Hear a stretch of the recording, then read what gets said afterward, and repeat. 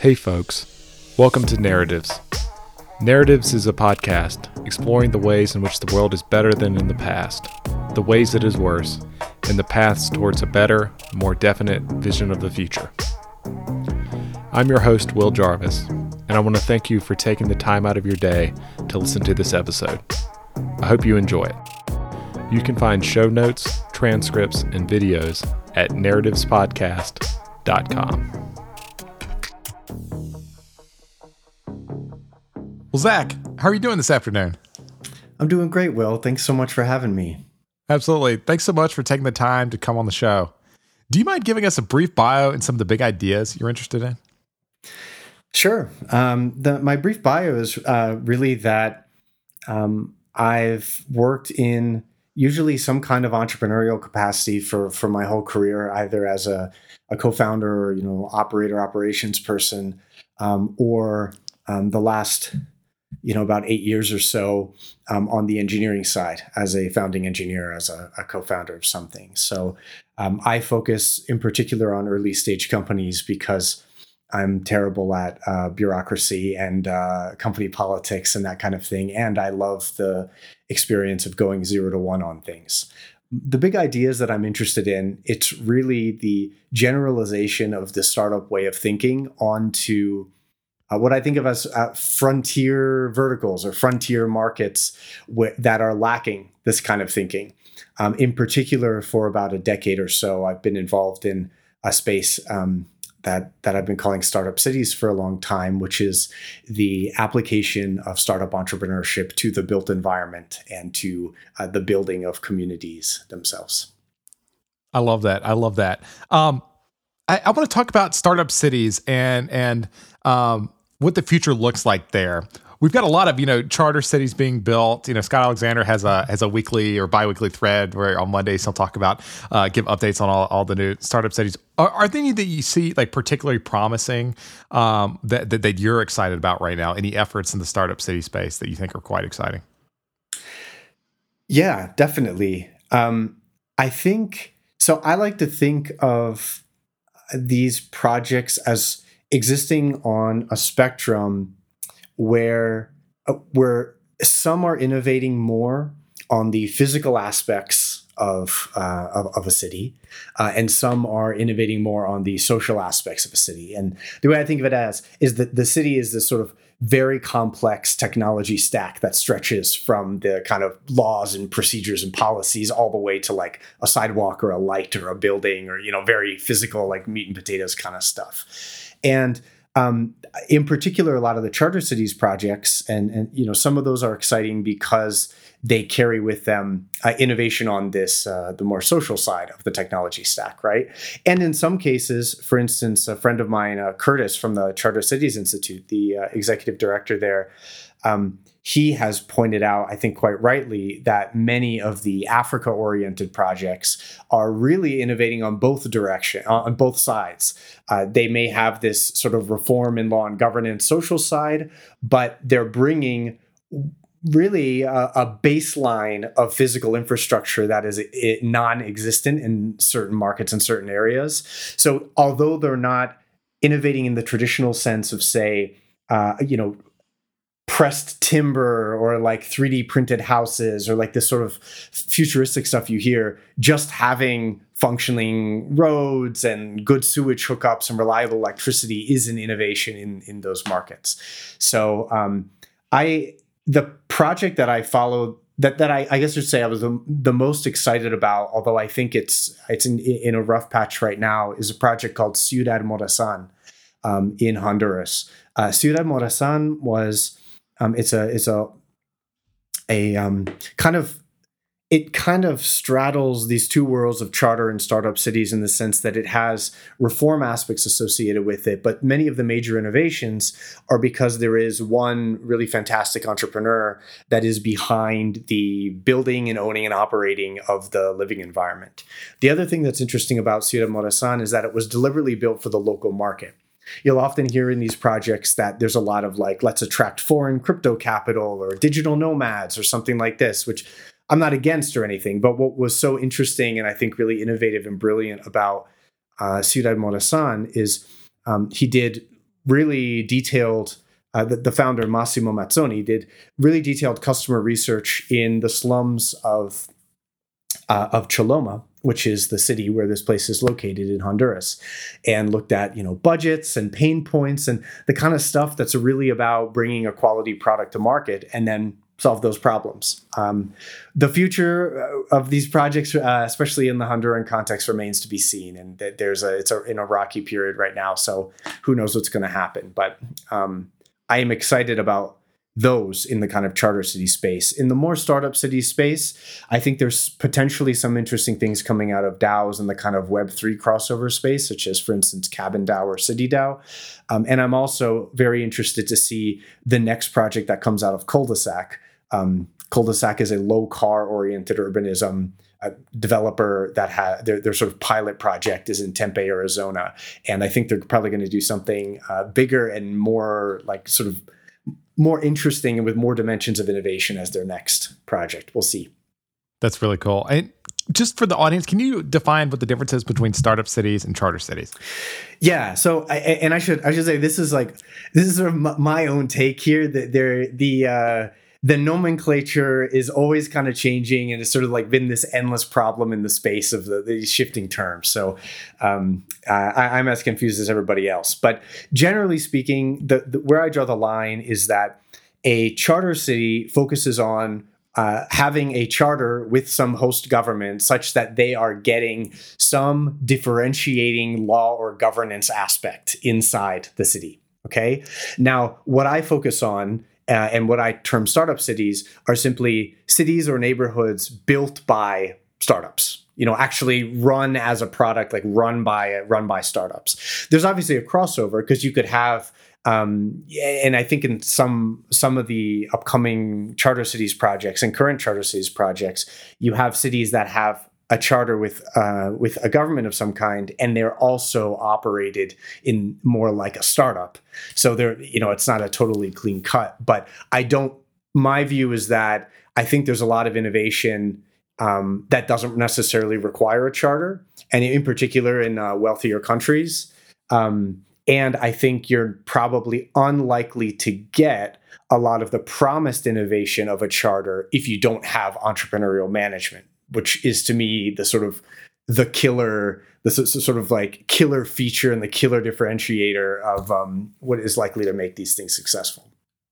Got it. It does seem like one of the things that particularly American cities lack is like super good management for all kinds of reasons. I was just talking to a friend of mine who's a VC last week who's thinking about running for mayor. I won't name him, in his local town. And he mentioned how he went to a conference with a bunch of local mayors, and he noted how almost none of them were paid. This is a pretty wealthy state in the western part of the United States, and almost none of them were paid, which leads to all kinds of perverse incentives where most of the people are real estate agents or have some other vested interest that they have to work on the side. Because it's kind of a thankless job and you're not getting any money for being a mayor, and so it can be all this like self-perpetuating cycle of poor management, and then things get worse, and then less talented people want to do the job, and then things kind of spiral from there. Yeah, that's a very interesting point around pay, and I totally agree with you that managing and administering a city should be a very highly paid job that attracts the best talent that we can bring to it. It should, mayors should be paid like CEOs, because hopefully we would get people that would then behave like good CEOs, right? Exactly. And I think the other thing that happens is, there is this thing about, sort of money in politics, and that's like a sort of a perverse thing or something we want to get out. And I sort of get where people are coming there. But I think what people overlook is that if you don't have the extrinsic motivator that's pulling in talent for essentially mercenary reasons of like, I want this highly paid job, what you end up with are people that have intrinsic motivation of some kind. And I think the people's assumption, which I think is not true, is that intrinsic motivations must necessarily be better and lead to better outcomes than the extrinsic motivation of working for, a good paycheck, right? I think that is like, it's probably somewhat true in the sense that you likely want a mix of intrinsic and extrinsic motivation, like in any other, role. But I don't think that someone who's willing to work for free and has a lot of intrinsic motivation necessarily means that they're going to be the best leader and make the most rational decisions as a manager. And it's just it's sort of just a weird aspect of how city management and municipal governments and things have evolved, that we're living in this world where the best people are often not elevated to these important positions, right? So it's something like maybe we should have a more Singaporean model where we have, the highest status thing you can do is become a civil servant, which is not the case in the U.S. Yeah, I mean, I am very interested in Singapore for a lot of reasons, and I think there's, Singapore is used sometimes casually as an example in the kind of charter city, startup city space, right? And we could talk about that if you want. But one thing that there's no doubt that Singapore has done well is, one, they seem to have much better land management policies than many places. And the other is that they aggressively incentivize people in the civil service. For a long time, my understanding is this is not the case anymore, but for a long time, civil service pay was actually linked to GDP growth, which is sort of this sort of wild thing where it's almost like getting a bonus for company growth, but at the level of, Singapore Inc., right? Right. They don't do this anymore. And I remember reading a paper a long time ago about this, and I can't remember why they stopped, but must have had a good reason. Those kind of incentive schemes are fascinating. Yes. Absolutely. Singapore, it is pointed to as this charter city kind of success. Hong Kong, Macau, I think of a couple of places like this. One problem I see in my mind is that, which I think sometimes gets glossed over, is there can kind of be one Singapore, there can kind of be one Hong Kong. Macau is like a gambling hub, and they each have their kind of niche that they focus on. It's maybe finance in Singapore that you can kind of carve out. And it seems like to have a successful charter city, you need to have something like that where you can kind of monopolize in some local domain, some part of the economy, which you can uniquely do well. Do you think that's kind of an important part that a lot of people, when they're thinking about these things, just kind of gloss over? I do very much think that I think there's several elements that get glossed over, and one of the most important is what you pointed out. I've been fortunate to visit all three of these cities, and what you realize is they have a very complex history that I think is hard to necessarily generalize onto, Project X in some totally other context, right? Right. On my website, startupcities.com, I have a piece called Innovation by Copy and Paste. And I argue a little bit that sometimes in the charter city space, you hear this argument that's just kind of, if we can copy and paste, thing X from Hong Kong or thing X from Singapore into this other environment, that, well, hey, then it's going to sort of evolve in exactly the same way. And I'm just not really sure that that's true. And I think the experience of people in startups really gives the lie to that, because you realize how much you are constrained by your context. Exactly. Yeah. Now, the other piece of this, right, is that there's a strong foreign influence in all three of these stories. The one whose history I know the most is Hong Kong. And, Hong Kong was like literally a colony, right? And had this sort of British basis. And it was administered in a kind of purely technocratic sense, in particular by a gentleman named John Cowperthwaite, who was the finance minister of Hong Kong. There's a wonderful book called Architect of Prosperity, and it's a biography of John Cowperthwaite. And when you read this story of John Cowperthwaite and his management meetings, it was essentially a corporate board with a CEO that was making these extremely technocratic decisions meant to maximize the wealth of the place. So now, some people say, well, that's great, we should just do that everywhere, right? But I think a lot of other people would say, well, I don't really like that. That's not people are not generally speaking in favor of that colonial pattern of development, right? So again, how much can we generalize these lessons onto other places? I'm not sure. Macau too, right? If you go to downtown Macau, it's full of Portuguese architecture, right? So these stories are strange. And, if you go to Singapore, places are named after guys named Raffles, which I is not a local last name, right? Like there's just, these places are complex, and there's certainly some things we can learn, but I don't think we can just use a reference class of these three places and then say, like, form a reference class of these three places and then say, okay, if we just do that here, everything's going to look the same. That's a mistake.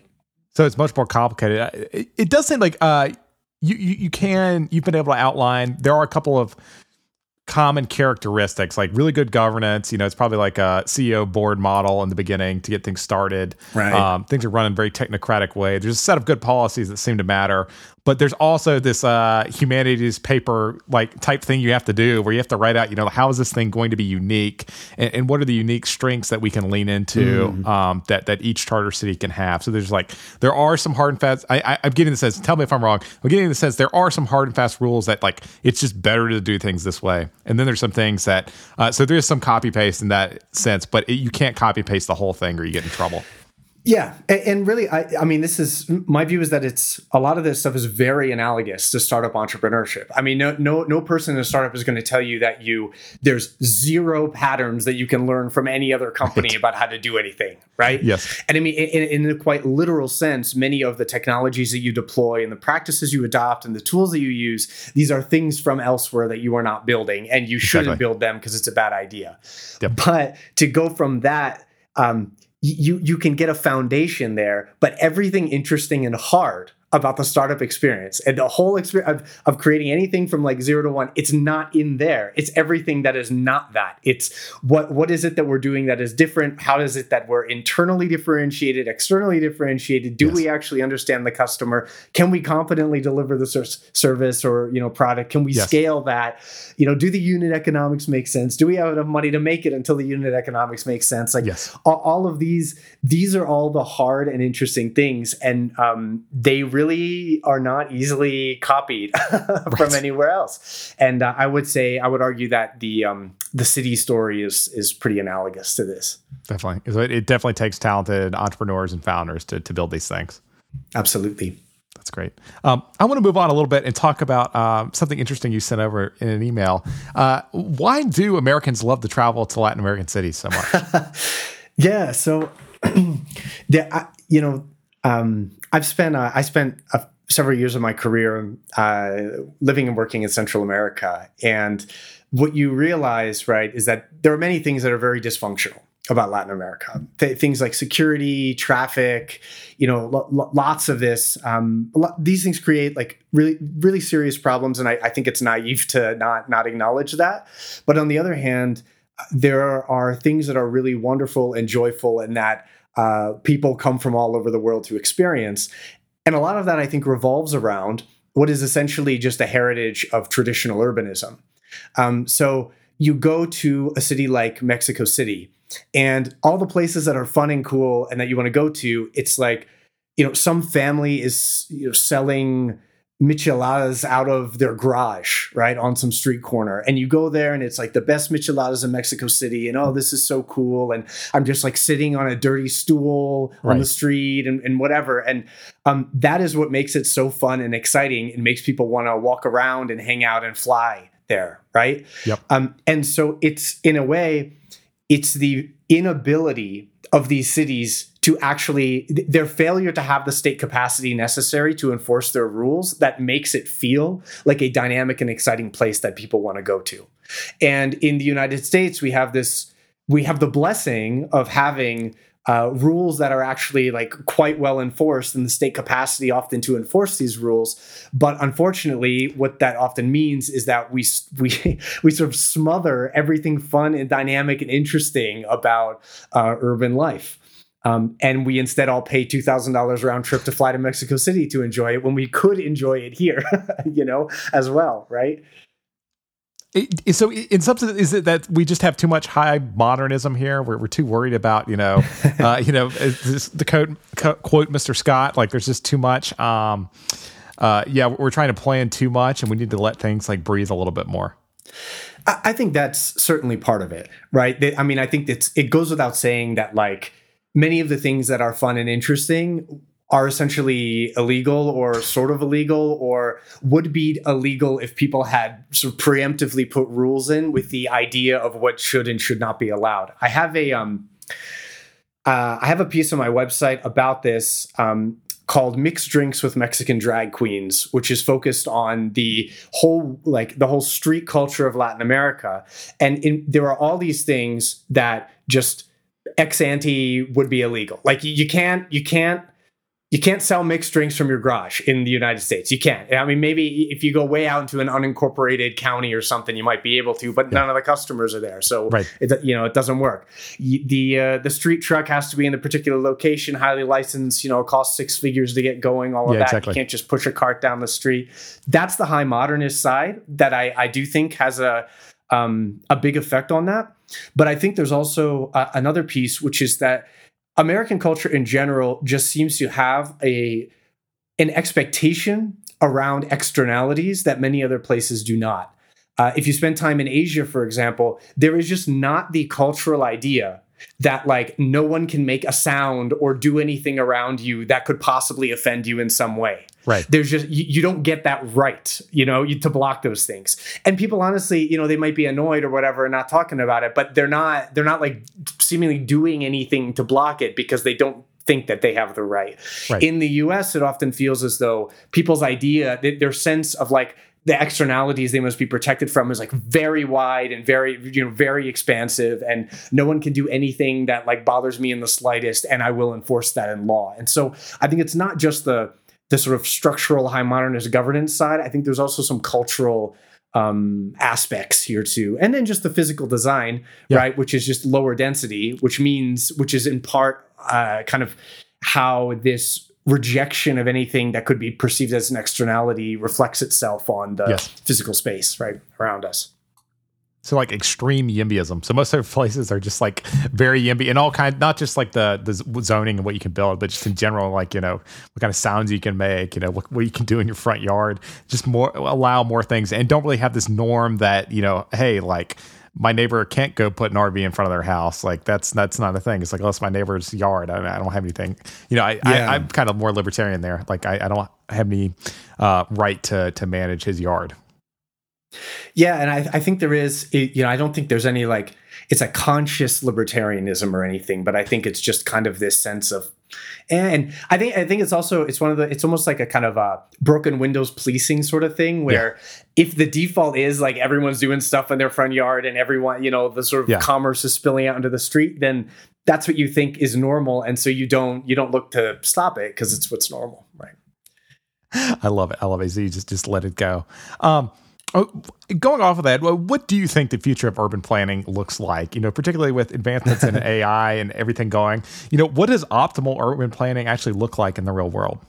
Yeah, I mean, that's a huge question. And probably, actual urban planners and urbanists are going to watch this and, start weeping at my answer here. But I think actually there's no doubt certain technological levers here that are very interesting that are on the frontier. And I think it's everything from what I think of it as city scale observability. So I'm not that bullish on the idea of like, let's put sensors and everything and like try to optimize the city, this kind of like smart cities thing. Right. I'm not wild on that, but I do think it is the case that there's a lot of interesting data that is being collected now, and obviously that could be collected even more and in more places. And there is the technology now to kind of aggregate these things and look at them. There's a reader of my newsletter and a friend of mine, Yoni Babosi, who's a city planner from Albania, is working on a very interesting product called Layer, which he is an urban planner, and he has these sort of layers of data that he overlays over cities. And many of the things that you see are really fascinating. And again, this is not like mega futuristic technology. This is simply making accessible the huge amount of data and kind of this highly distributed, fragmented data everywhere in one place, like Yoni is doing. So I think that's a cool approach. The AI stuff, again, I'm not like, you'll sometimes hear people make these grand claims, which is, the sort of almost like sentient AI is just going to tell us what decisions to make in the city and stuff. And I'm pretty skeptical of that. But I think as an engine for imagination, AI is actually really could be really wonderful. I have an article coming out hopefully in about a month or so, that looks at realistic real estate workflows, but with using AI tools for these things. So it's things like looking at how an existing space might look. So an aerial view of how it might look with greater sprawl. You can obviously you can transform the interiors and exteriors of buildings very easily now with generative visual AI models, right? And there's some really wild video stuff. Like I saw this guy make it was a Chinese restaurant that had been converted into a skyscraper. So like, what would the skyscraper version of this Chinese food restaurant look? And it was ridiculous, but it was one of these things where I think that's probably never been drawn before in the history of humanity, right? Like that kind of pattern, right? And that's the kind of stuff that I feel very interested in. It's the kind of long tail of human creativity that can be unleashed by generative AI models, as opposed to people kind of leaning on them for decisions. The other piece I think of urban planning is the awareness that the high modernism stuff is just not working very well, and that we have to treat the city itself more as a computational system, which means actually allowing greater degrees of freedom amongst the nodes in that system, i.e. people and entrepreneurs and restaurateurs and all the people, to actually do more stuff so that we end up with a more interesting and complex system there, the city itself, right? That makes sense. And how would you rate the current city you're in, if you don't mind me mentioning it? You know, Denver, how much do you like Denver? How well do you think Denver works at some level?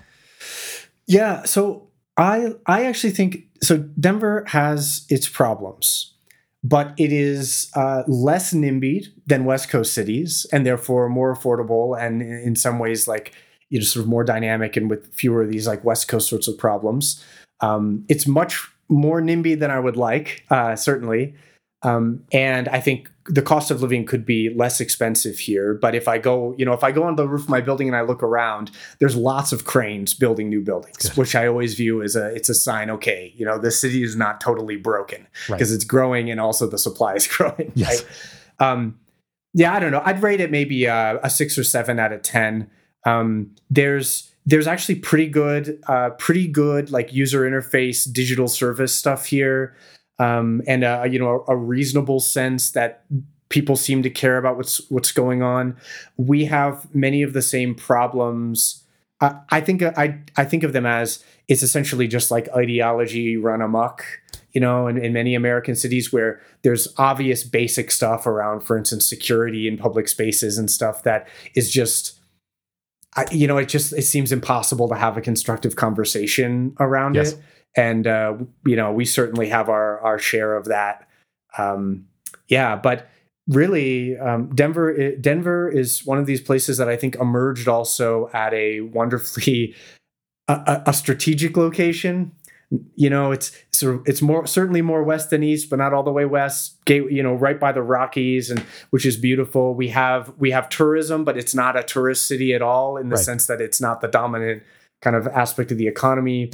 There's a high level of human capital. You know, the Denver sort of median salary, you know, family income is like reasonably high. I like it. It's not a bad place to live. That's great. You mentioned something there I think is interesting, and I think is glossed over in a lot of urbanist spaces and generally in the conversation. And that is, I think one of the most important functions of government is in a city where I live, can any member of my family walk around at any given time of the day and feel like completely cool doing that? Why do you think, and why is like always overdetermined, why do you think this kind of gets glossed over? And are there easy ways to make this more achievable in non-political ways, if that makes sense? Is there design things we can kind of engineer? Is it more lighting? Is it something like that? Like, have you thought about this at all? Yeah. So, I like that certainly as a maxim for understanding the health of a city, which is like, what would I be fine with, you know, especially if you think about it intergenerationally. You know, would my mother, who's, you know, older, would she feel comfortable? You know, would my wife feel comfortable if I had a kid that's like 10 or 12? Yeah. Like, could I send them to the corner store Right. and feel comfortable? Yeah. Right. I think, the answer for many cities downtown is no. And unfortunately in Denver's downtown, it's also no. Yeah. And yeah, it's sad. I mean, so one city council member who I believe she's still in charge of my exact district, her number one issue that she cares about, I'm in one of the least safe districts in downtown, and the issue that she cares about the most though is the fact that Denver uses trains still to transport things in downtown. And what if those loads might be somehow pollutant, or what if those loads are, toxic in some way? And that's the number one issue is the hypothetical risk from using trains in a town built on the back of essentially mining. Right. Right. And, this just feels like a sort of really crazy set of priorities to me. And maybe I don't understand something and there's a much bigger risk than I think from the train loads, I doubt it, but that could be true. And, but as far as solutions in this, man, I feel like it's like a third rail topic. And my focus is really that I think more spaces that are actually owned and operated, entrepreneurially owned and operated, tend to be safer spaces because there is someone with a vested interest in the quality of the unit and the experience of the unit. So is it do crimes never happen inside a shopping mall? Of course, they sometimes do, and sometimes terrible things happen. But the parking lot, outside the shopping mall, or even worse, let's say the desolate streets beyond the parking lot outside the shopping mall, is probably less safe than inside the shopping mall. And I think what you see in Denver is there are a few mixed use kind of big developments that include a sort of public space. Yeah. There's a place called McGregor Square up the street, and you don't really worry about your security in McGregor Square because it's just this very well managed space. But you can walk one block over, to some other square that isn't, it doesn't have the same incentives, and you immediately feel unsafe. So it's just, better incentives equal better urban environment equals more safe spaces for people. So that's what I would like. That's great. And I think that reminds me, I think Brian Kaplan wrote an article about how the majority of quote unquote law enforcement is actually just private security in the US. They can't really do much, but just having someone there walking around does help promote, some sense of safety and security.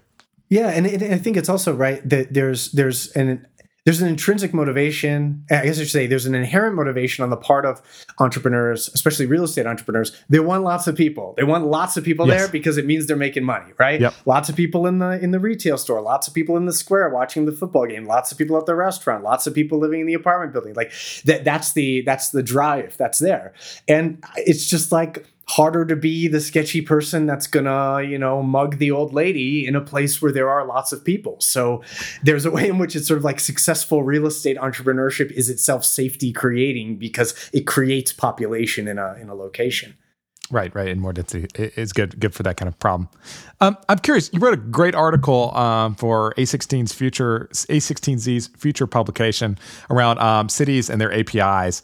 What are kind of cities' APIs, and what problems do we have with them, and perhaps how could we fix them? Yeah, appreciate that. So the article is it essentially takes a sort of technology framing on something that I think is usually framed politically or ideologically. What people sometimes think I'm saying around city APIs is literal digital APIs for accessing your driver's license or something. That's fine. I'm in favor of that stuff. That's great, but it's not really what I'm talking about. What I'm referring to is that the process of land use itself, showing up to a city and being I want to buy this land and do this thing on this piece of land, that is the fundamental API of the city. If you understand API as the integration point between user and system, right? Gotcha. And the city is the system, and they're going to be the ones that evaluate this plan and decide whether it's going to be allowed and whether it's in compliance and all of this. And then the user is let's say a restaurateur, someone that wants to open up a restaurant in a city, right?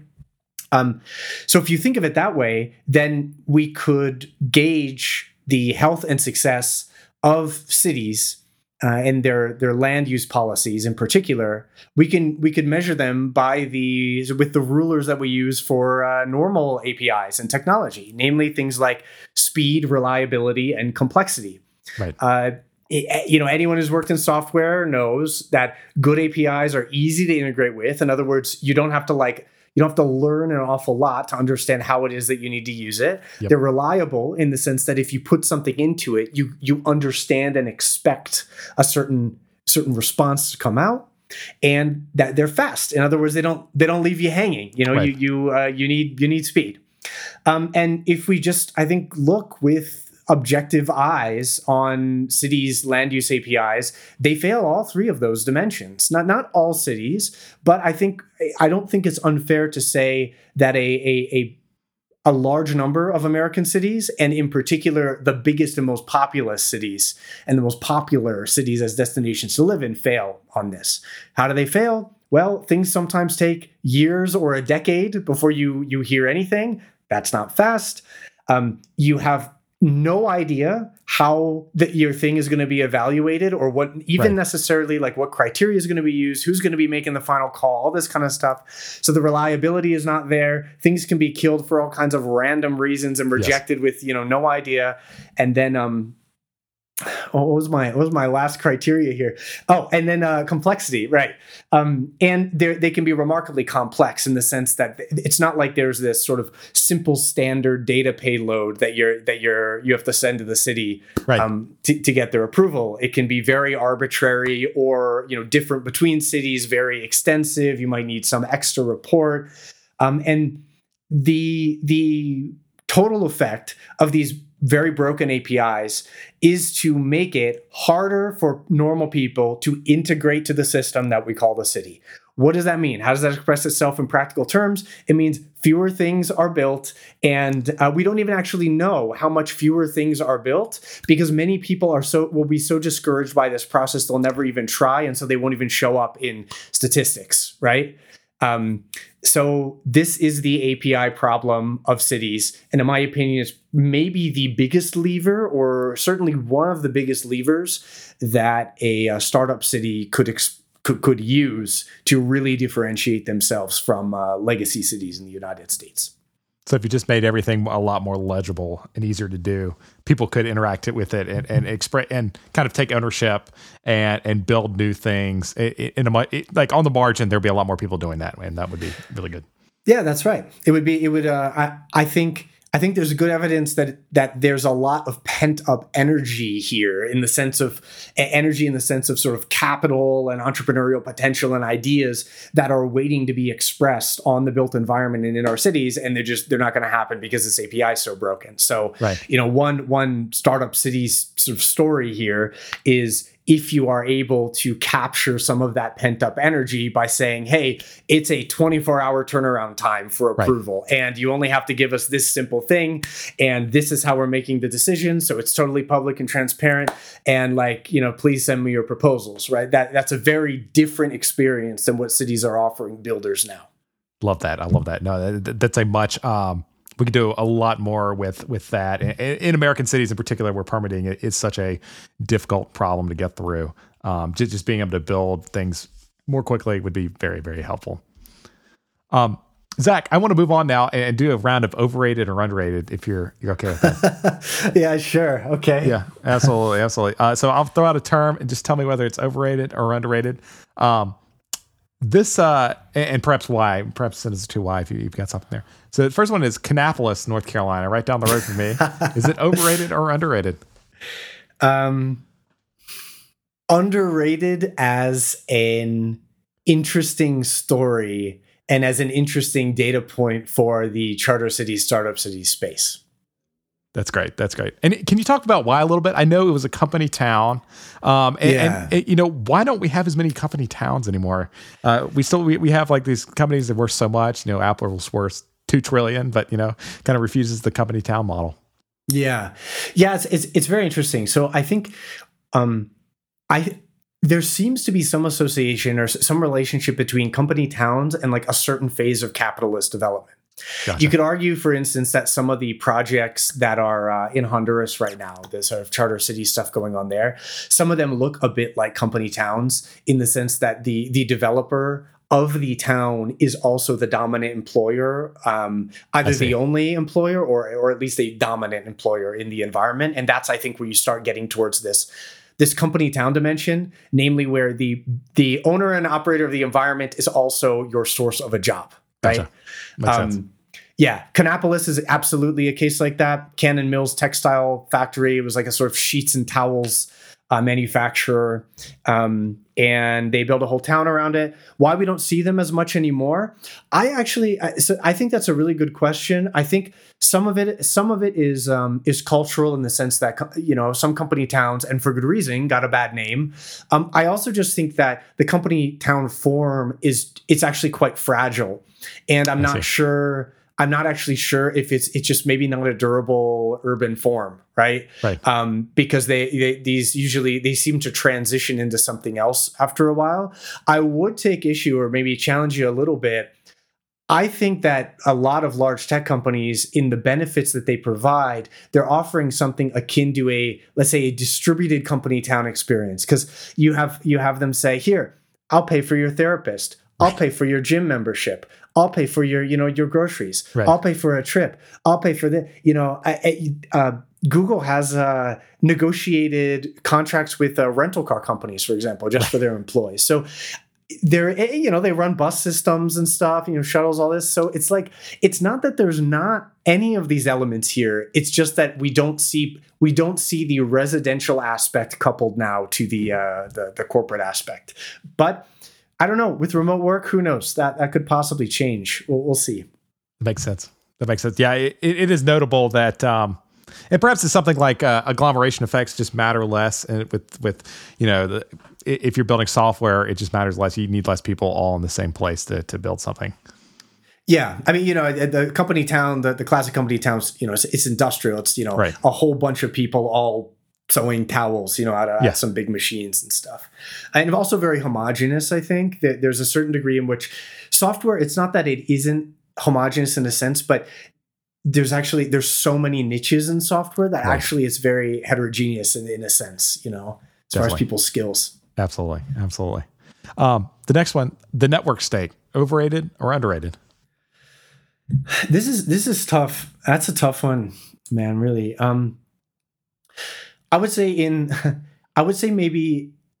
maybe underrated in the sense that I think the idea of sourcing demand online for a physical location is a great idea, and it seems to be that's like the sort of cornerstone of a lot of the ideas around the network state and Balaji's ideas, which I like. I would say network state is overrated as a sort of political thing, in my opinion, and I'm also personally very skeptical of this kind of demand sourcing strategy that focuses on ideological or values only alignment. Oh, interesting. This I think I'm not so sure about this, and that I don't even know if that's not necessarily intrinsic to the network state idea, but it definitely has become, I think, in the sort of meme version anyway, a big part of it. And I would say that aspect's overrated to me. Gotcha. So it's can you talk about that more? It seems like this has been a big strain of thought recently. All the Benedict option, all the evangelicals are going to run off together, or all the conservatives are going to run off together, all the progressives are going to form up a little orb in the desert or something. And I don't know. It's interesting. Like this does seem to be like the defining characteristic. It's we're going to have this in group around whatever given ideology a group has, and then go build a city around it. Why are you skeptical of this? It does seem to have like a lot of power in people's minds. Yeah, I think it has a lot of power in people's minds because people think that what they want is to be surrounded by people exactly like them. Yeah. But in practice, most of the time you have some like Venn diagram of overlap with people, but it's not a big overlap, right? Now, you could argue that the network state is saying, well, it's the one commandment, right? And hey, so that means that's only a little bit of the overlap, and that's fine. That could work. That's fine. But how this usually gets expressed, I think, is more in the spirit of what you're saying, which is this kind of like super alignment over a worldview. My view is that an environment where everyone shares an identical ideology is more of a cult than a city. I think there are not good examples of intentional communities aligned on ideology that scale. You could, think of an example of, let's say, I don't know, like Oneida. I'm pretty sure Oneida, New York. My history is a little sketchy, but I believe it began essentially as a values aligned community, and how it ended up is they now make silverware because that was how they were supporting their cult. And now everyone just knows it as a silverware thing. And it's just like a nice town like everywhere else. And I think similar to the company town, that the pressure is actually towards the diversification of people in the space. I think also this desire for extreme alignment. If you've ever been in an environment, if you, the proverbial you, have ever been in an environment where there is this extreme alignment, you often end up with like really ridiculous and intense conflicts, which is essentially the narcissism of tiny differences, in the words of Bertrand Russell, right? Yes. So I'm, would we want to generalize the narcissism of tiny differences onto the city scale? The other piece of it is that it seems to be the argument is that the fundamental problem is lack of values alignment. And I'm just not sure that is the fundamental problem with why cities are dysfunctional. And it's not that I want to be clear. I'm not saying that values don't matter at all and that there's just like no room for this or something like that. That's not what I'm saying. I'm just not convinced that it's the important thing. There's even almost an analogy, I think, here with dating. There's a way in which online dating apps have allowed you surface like the full half of the Venn diagram of the other person digitally. Right. And then you project onto them, oh my God, she likes my this band that I like. Right. And like, so we're going to be so compatible. And then you meet up and there's actually no compatibility, and you end up compatible in the long run with someone who it's like, they actually don't like, 85% of the things that I like, but on this really important set of things, we're aligned really well. Right? Yeah.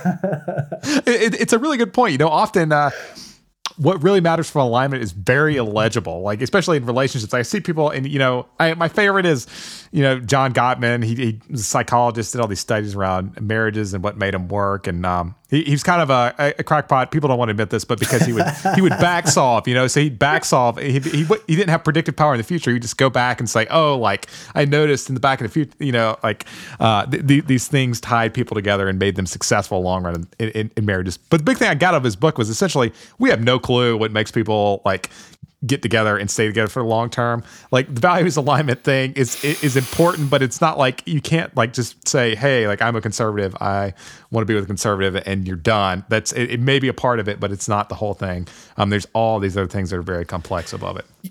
I think there's another dimension, not to belabor the point, but you may know this evidence better than I do, but my understanding is there's at least some evidence that people's political persuasions is at least partially heritable, meaning that it's genetic. Yep. So you could imagine this world of highly aligned, like, to say highly ideologically aligned people, that there would actually almost be a sort of very bizarre personality distribution there. Right. If your politics is genetically correlated with other traits, which it seems like it probably is, right? So it's kind of like what kind of weird, kind of one-dimensional community ends up with only like the libertarians or only the conservatives or only, these people all living together, right? Exactly. Yeah, and you don't get the diversity where there's everyone's a farmer or everyone's a forager, and so you don't get any of this balance, and all these things can get really wacky really fast. Yeah. That's super interesting. I love that. One more term here: seasteading. Overrated or underrated? I think seasteading is underrated. I've followed seasteading for a really long time now, like over a decade now, and I've spent time, with many people involved in all of this. And it's I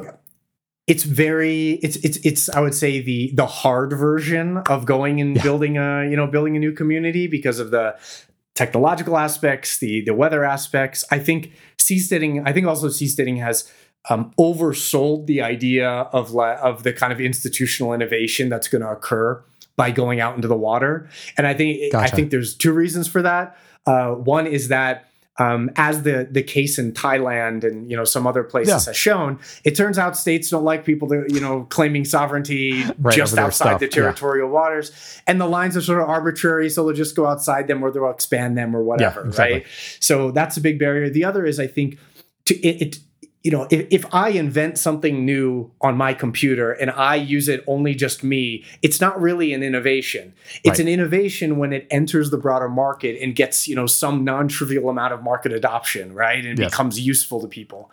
And I think that the challenges, like the technological challenge and the financial challenges around seasteading are, they have prevented and will prevent the kind of transition from I have this cool idea for how things should work to like this is widely adopted.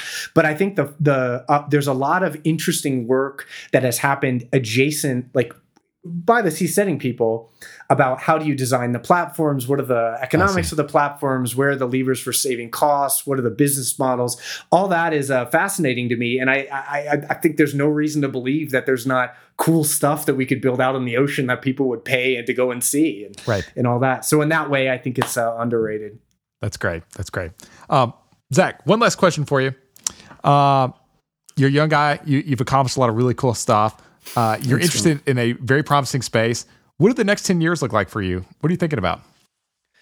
Yeah. So, in my day-to-day, I write a newsletter, and that's my involvement in the startup city space. I've done some advising and some other stuff in the past. But my present involvement is I write and I think about this, and I try to keep a good reputation and connect people via that reputation, via the newsletter, to capital opportunities and other kinds of things. So that's really the very short term view here. The longer term view is that I think Startup Cities is really starting to cross out of crazy town, and there's just so much more interest in this space than there was even a few years ago, and definitely compared to 10 years ago. It's just like unbelievable how much more there is. So what I would like to see and to be involved in are multiple funds that are associated with putting venture capital behind these projects is thing one. Two is the mainstreaming of the idea that startups should build cities and the attraction of high quality talent via things like job opportunities and job boards and just like the memeing of it, so that when people think, a smart engineer or whatever, they think, what do I want to do? I want to build cities. I want to build neighborhoods and cities. And that's a sensible and non-crazy and actually good and positive thing to want to dedicate your life to. And then, of course, to actually get involved in the space as an operator, which I had essentially a failed attempt at that in from roughly 2012 to 2016. And I learned a lot on that road. And I would like to get back in the, sort of in the saddle there. But it's something that I'm not willing to do impulsively. And that I would only do essentially based on really understanding the strategy and why it is that the strategy is good, because it's the kind of space where it's very easy to rabbit hole and to waste a lot of your life, chasing a rainbow. You need to be quite intentional about it. That's very wise. Well, Zach, thank you so much for taking the time to come on the show today. Where can people find you? Where should we send them? Yeah, thanks so much, Will. It was really a joy to talk with you. So my personal website, and this is zach.dev, zach.dev. My newsletter is startupcities.com, and I really welcome people to come and argue with me in the comments and all that. And it's a burgeoning community with a lot of interesting people across disciplines focused on this topic. And then last is I'm Zach Caceres, ZachCaceres on Twitter, and you can always email me also at hello@zach.dev, and I'd love to hear from your listenership. Awesome. I love it. Well, Zach, thanks so much. We'll have to have you on again. I really appreciate it. Thanks, Will. Special thanks to our sponsor, Bismarck Analysis, for the support. Bismarck Analysis creates the Bismarck Brief, a newsletter about intelligence-grade analysis of key industries, organizations, and live players. You can subscribe to Bismarck Brief at brief.bismarckanalysis.com. Thanks for listening. We'll be back next week with a new episode of Narratives. Special thanks to Donovan Dorrance, our audio editor. You can check out Donovan's work and music at donovandorrance.com.